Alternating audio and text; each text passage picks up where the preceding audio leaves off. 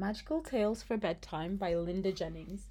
Witch Twinkletoes. Witch Batswing was pulling on her long black boots one day when she noticed the shoes had huge holes in them.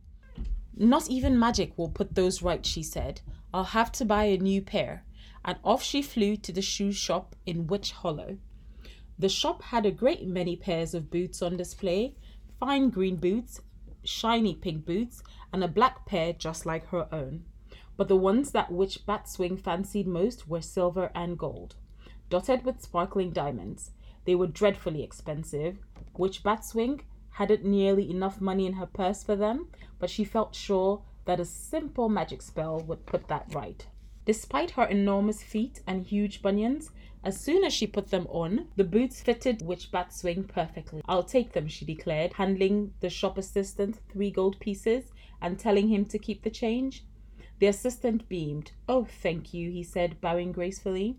That night, Witch Batswing flew to Spelltop Beacon, the meeting place of the local witches. "Well, what do you think?" she said as she paraded in her new boots. "How vulgar," said Witch Helmlock enviously.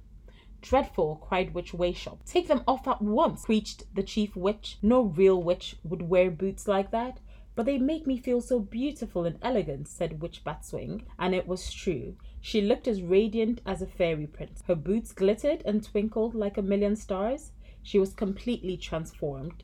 Needless to say, the other witches immediately banished her from the coven, and so she became known as Witch Twinkletoes, famous for her herbal teas and healing potions. Of course, she could never take off the magic boots.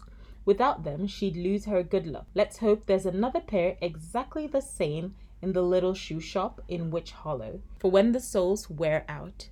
The end.